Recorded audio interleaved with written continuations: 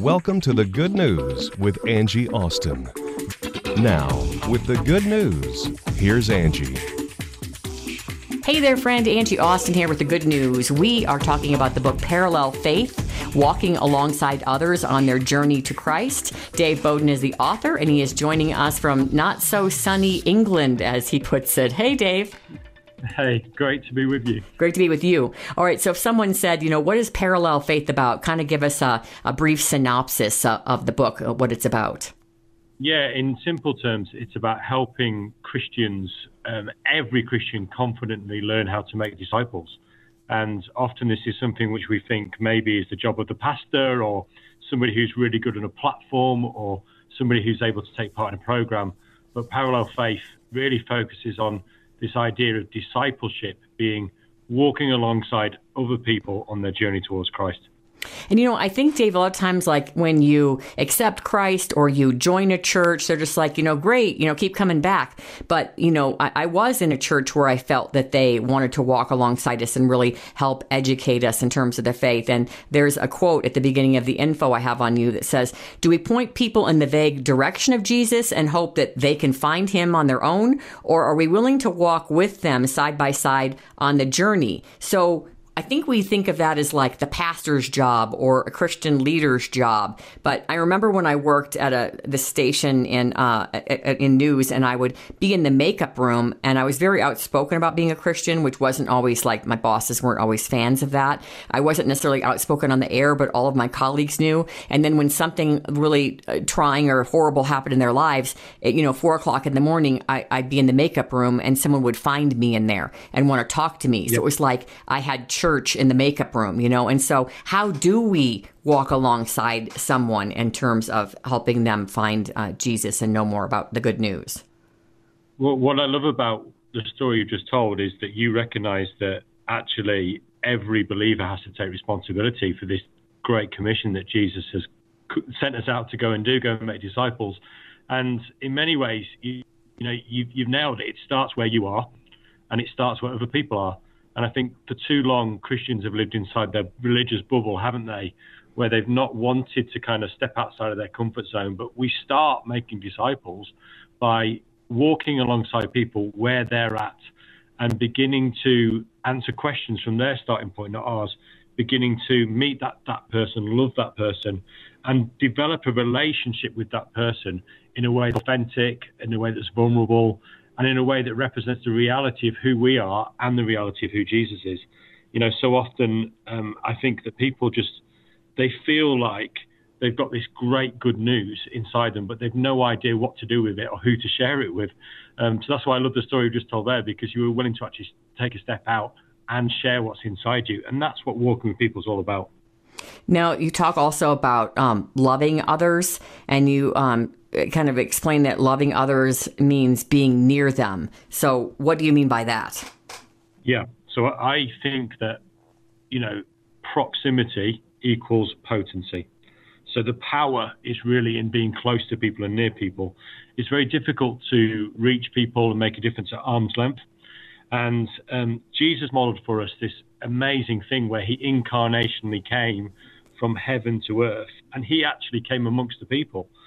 So I think proximity, being near to people, it changes our perspective, doesn't it? Often we have stereotypes about people. So we think about people from a different culture, generation, or faith, and we just make prejudgments about those people. Yes, like you're English, so I assume that you're funny. Absolutely, and I'm not well, actually, sometimes I am, but my 12-year-old thinks I'm hilarious. But it's like when you meet somebody, there probably are stereotypes about the English, stereotypes about Americans. When you meet someone, that proximity changes your perspective. Yes. And I think, when it comes to, say, Christianity, for example, when somebody actually gets to know a Christian, more often than not, they start to deal with some of their hang-ups about Christianity. Mm-hmm, mm-hmm. And when I'm saying this, I don't mean that we should just befriend people as a tactic.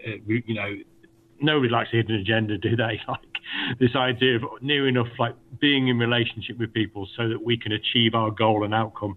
That's not what we're talking about at all. I don't like to talk about friendship evangelism, but I do like to talk about friendship. No, when you talk about conversations that really matter, I have found myself in conversations where I felt really bold and I could really explain something to someone. And I remember sitting on the set once and there was a guy filling in an anchor position. I think he was a sports guy. I can't remember, but I remember that he wasn't really into faith. And he said, well, you're a Christian, like you're into, like the God stuff and all that.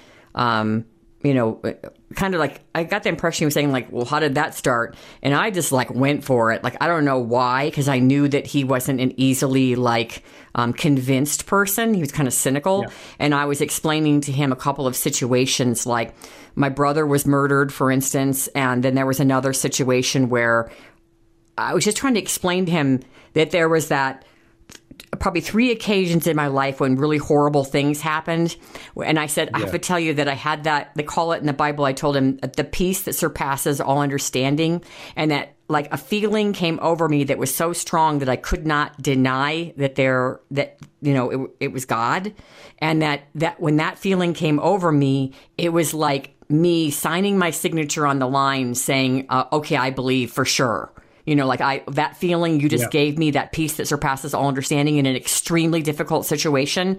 Like for my girlfriend's son was killed. He was a Marine. He lost 3 of his limbs and they could not save him on the operating room table. And when she got the news, she got that feeling where she said she had to write a book because she had to let people know that God was real because of the feeling she had. And that's what I tried to explain to him. And I could tell that he heard it. I don't know, but I think it was like one step in him hearing from someone that believed in the Lord, that maybe that was just the first step of 20. But I don't know why I was so bold on the set in the commercial break to tell him something so deep, but he heard me for sure. Whether, I didn't convince him, but he definitely heard that it was real for me. And what you've done there is perfectly demonstrate this idea of like walking parallel with people, like coming alongside them and sharing something of your faith without the expectation that person's going to sign on the dotted line that day, because if you tried to push it with him, there's no way that he would have pushed back. But actually, you planted a seed. And one of the things that I talk about so much in the book is this idea that people need to take little steps towards Jesus before they can take big steps with him. And when we think about evangelism and discipleship much more as a journey and a spectrum, it starts to break out this idea of like evangelism's in a box, and we have people in our church that go and do evangelism once a week, and we have discipleship on a Tuesday night. Actually, if every believer would recognize that we're all on a journey, and my job is to help that person take one more step towards Jesus wherever they're at. So I suspect that day that man, you helped move him from being not interested to spiritually curious. Right. That's what I thought too. That's such a great way to say it, Dave. And I think about when you say that, and I want to talk more to you, but you're making me remember things. And this is the biggest God story. It's interesting. You're illustrating the book so well. Well, this is the biggest God story that I can in my entire life. My dad was a professor. He was estranged from our family for 35 years. When I was a kid, I was a straight A student, and he changed his phone number so that us 4 kids, we could not contact him. And my uncle explained that it was guilt. So here my dad is a professor in another town. He's remarried. He never has other kids, and he does not speak to us. He was an alcoholic who was abusive to my mom and brought pot and drugs into our home. And 2 of my brothers, their lives were destroyed by it. One became homeless. The other was murdered. And then there was my brother who went to the West Point Military Academy, graduated the top 1% of his class. I worked 7 days a week, lived in crummy places like foster homes and with friends and with a horrible aunt. And, then I had a pretty good career in TV, news, and radio. Okay, so that's the split. So out of nowhere, my dad contacts me about 10, 12 years ago. And I knew I'd forgiven him because when I heard him say, I go by Angie, and when he said Angela, I knew that it was my dad. That's my name. Yeah. And so I felt immediately that I'd forgiven him. So then he got to meet my kids. Dave, my kids didn't even know I had a father. My kids were maybe 8, 6, and 4, or something to that effect. And my son had said to me once, do you have a dad? Because I would never bring up the negative things, then I didn't speak about him because there was no relationship. So anyway, we got like 8 great years with my dad. He didn't drink anymore. He's brilliant. He was, one of the highest degree belts in judo. He did Tai Chi every day. My stepmom is great. Like once he quit, drinking, he was just fascinating. He wrote poetry. He was a professor, all kinds of great things he'd done. And he was very apologetic. Well, he had this friend by the name of Keith, who was a student that he taught for many, many, many years. Keith is like a Bible thumper times 10. Like he is into Jesus. So here he is like in his 20s and he knows my dad and he totally admires my father. And they become like, my dad's his mentor. So then he learns judo. He opens up a dojo. He has like a wooden sculpture of my dad outside. My dad is like his idol, but my dad is not interested in Christianity, period. They are friends for, I'd say, I don't know, maybe 40 years. And so the person that brought my dad to Colorado to meet my children was Keith. He drove cross country with my dad so he could reconcile with me and go to the University of Colorado where they were going to give him some big award for being an athlete and academic scholar or whatever. So he went on the field during a football game. So he came out for that, but then it also brought, he was trying to reconcile with me. So anyway, Keith brings him.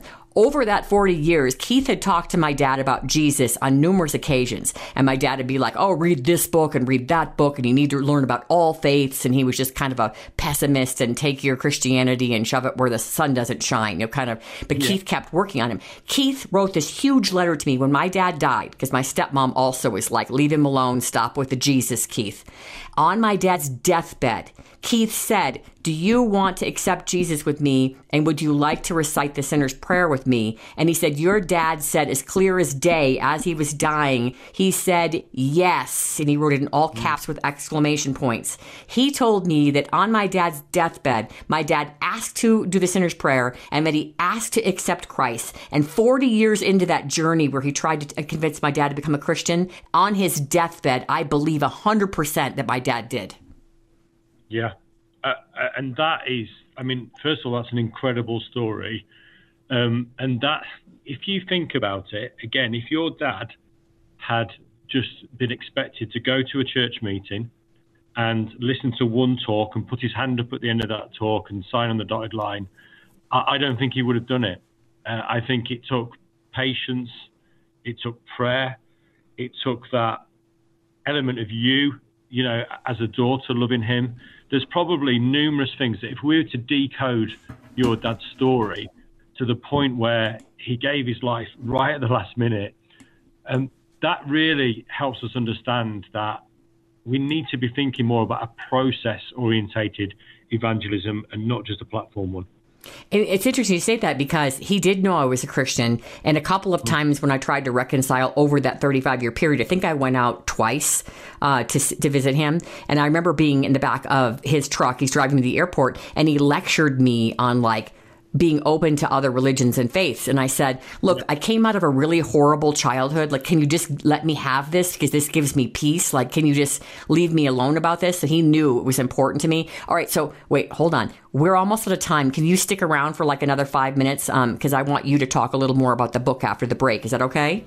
Yeah, of course. Excellent. All right. When we come back, Dave Boden, Parallel Faith, walking alongside others on their journey to Christ. We'll be right back.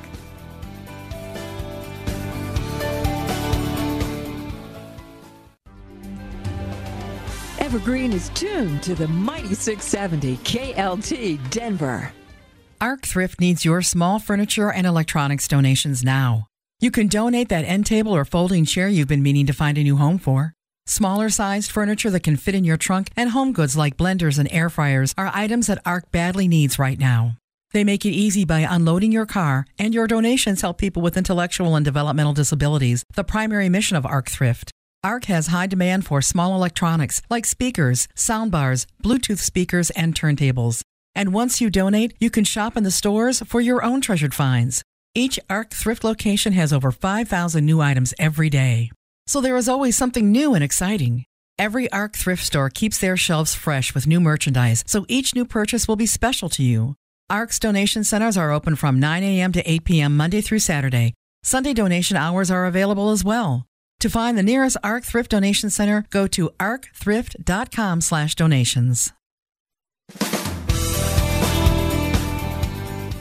Hey friend, Angie Austin here, continuing with the good news, and this is a good news interview. Dave Boden, his book, Parallel Faith, Walking Alongside Others on Their Journey to Christ. We were just talking about my dad's 40-year friend, a student that then became one of his best friends, and they were friends of 40 years. He brought my father out to visit when he reconciled with me and met my kids after probably a 35-year estrangement. So he drove him, from Minnesota to Colorado to have that reunion. And I told you, Dave, that he accepted Christ on his deathbed, but you said it was a process, and he did know that I was a Christian because he had some salty language, and my stepmom said before he left, now she's from Iran, so she goes, Bryce, Angela's a Christian, so don't do all the swearing, don't do all the cursing, Bryce, so you leave Angela alone with the swearing. So I know they were both very aware I was a Christian. Definitely. Sounds like they were. It reminds me of this kind of illustration of, I think so often as Christians, we expect people like your dad and others to kind of make their way into a church building.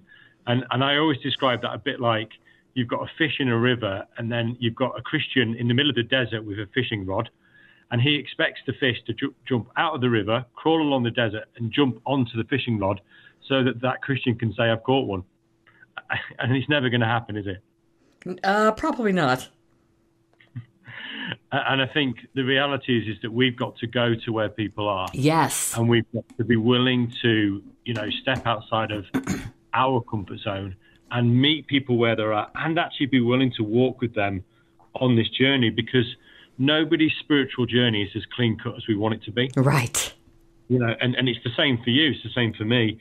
And actually, there's a really fun theological thing you can do. Think about the disciples, Peter, James, John, Mary, any of them.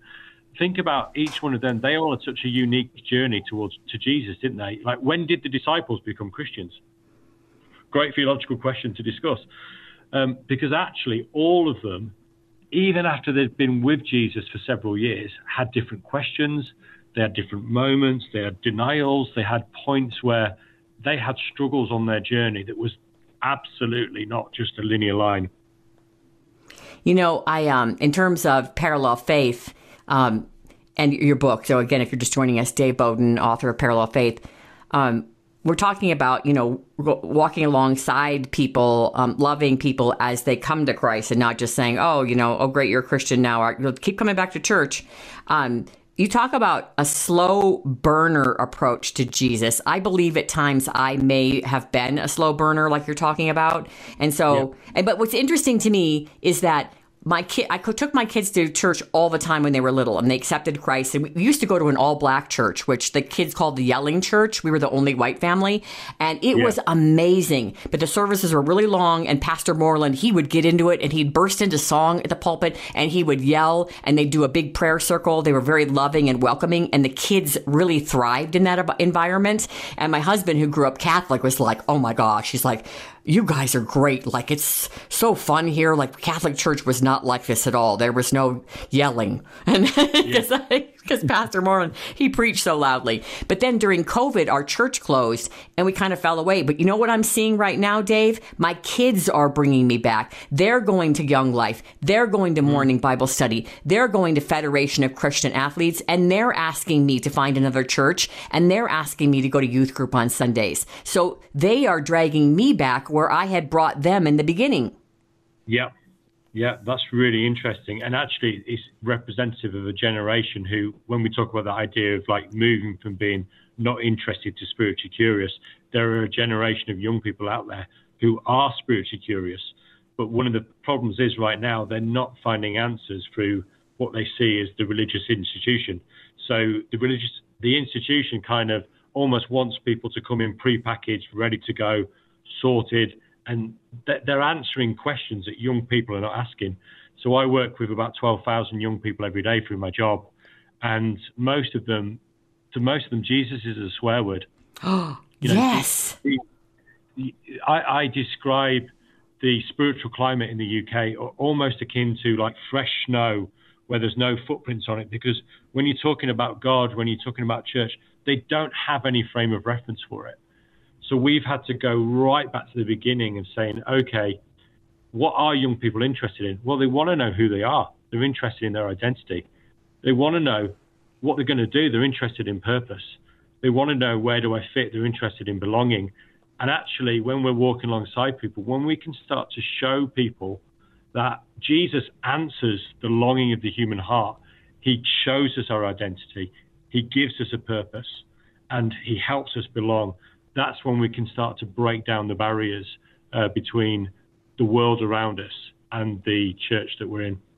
Now, one more thing I want to ask you, because I want to have you come back, because I want to talk about the Grace Foundation and working with young people. So I want to get your website and the Grace Foundation website, and then I want to have you come back and talk about working with young people. Having 3 teens, I'm very curious about that.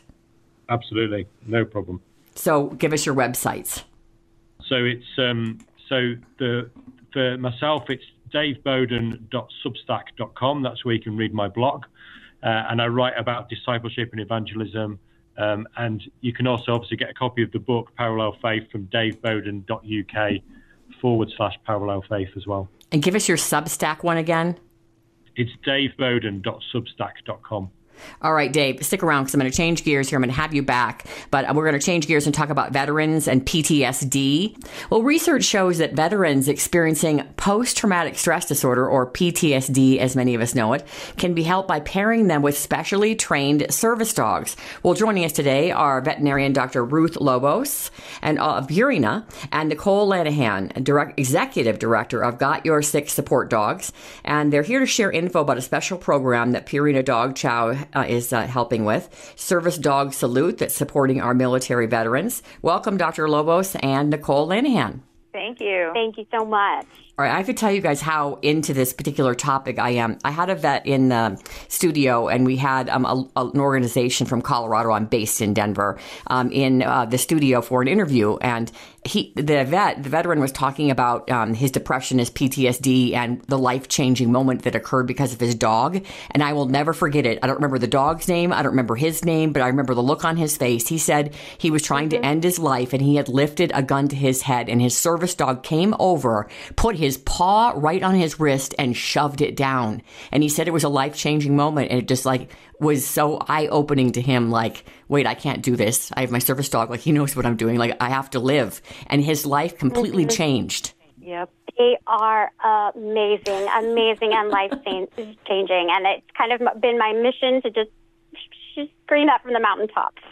Well, that's where I am. So you're screaming right now. So let's just talk about that need for PTSD service dogs and the obvious benefits they provide, because I'm a firm believer in this. Yes. So the reality is pretty awful. Roughly 3.5 million veterans right now are suffering from PTSD. And as we know, they could try to self-soothe with drugs and alcohol. They can't leave their houses. They can't work. Their relationships suffer.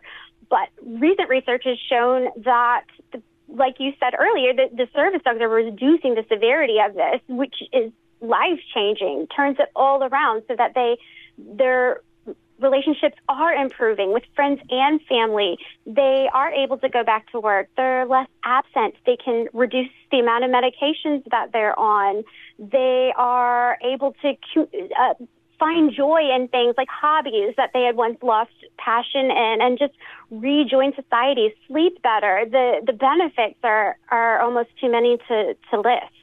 He also explained to me how the dog would and I don't know the military term for it, but kind of do almost recon, where he'd go ahead and sniff things and make sure the area was safe, which made the veteran feel safer to go out in the world because he felt his dog had his back.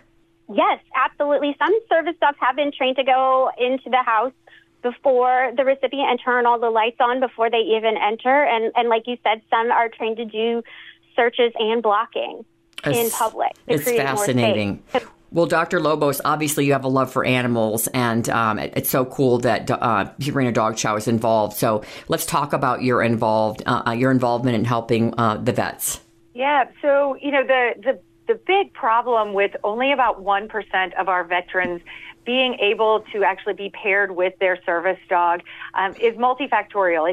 There is the time that it takes with 1 to 2 years to really train these dogs for all of the medical tasks that they need to do. But also from a financial investment side, it takes about $25,000 to train one of these service dogs. And Dog Chow is on a mission to change that.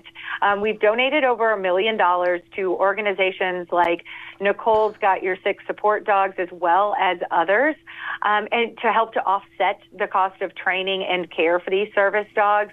But we've also brought to life the great work that they do through what we call the Visible Impact Award.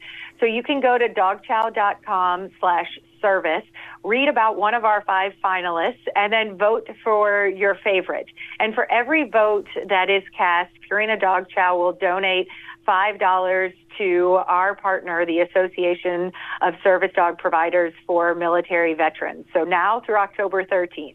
Oh, that's really cool. Well, speaking of that training, let's talk about what exactly these PTSD service dogs do for training in that 1 to 2 years. Nicole, do you want to handle that? Absolutely. Every organization is different, but ours, for example, we train our service dogs for the individual receiving that dog. So ours are very specifically trained.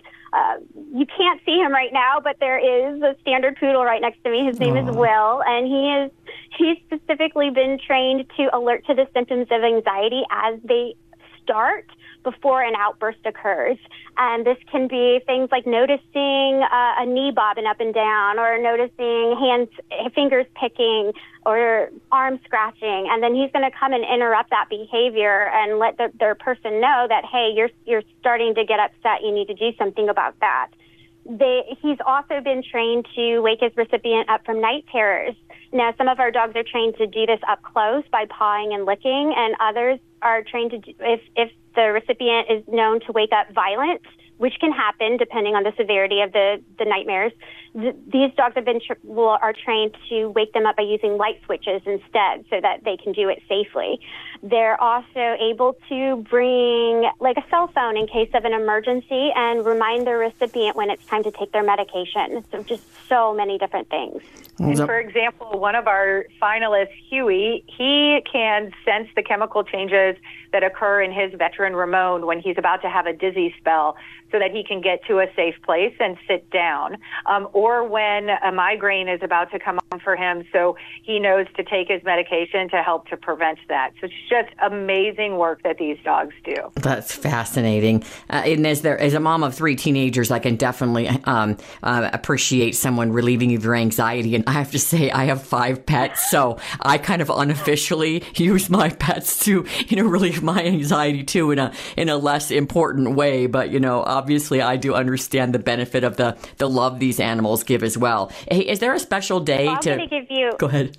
Oh, I was just going to give you a really quick tip then. Anytime that you're home, and this goes for you or any of your listeners, pet your dogs for 30 seconds. It takes 30 seconds, but then you get a dopamine boost in your brain.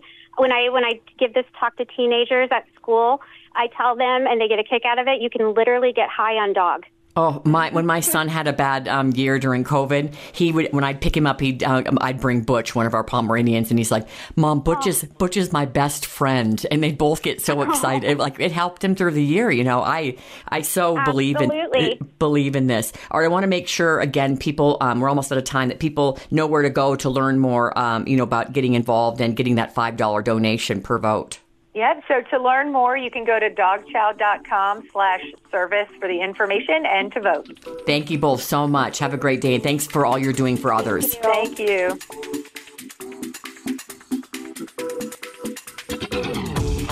Thank you for listening to The Good News with Angie Austin on AM 670 KLTT.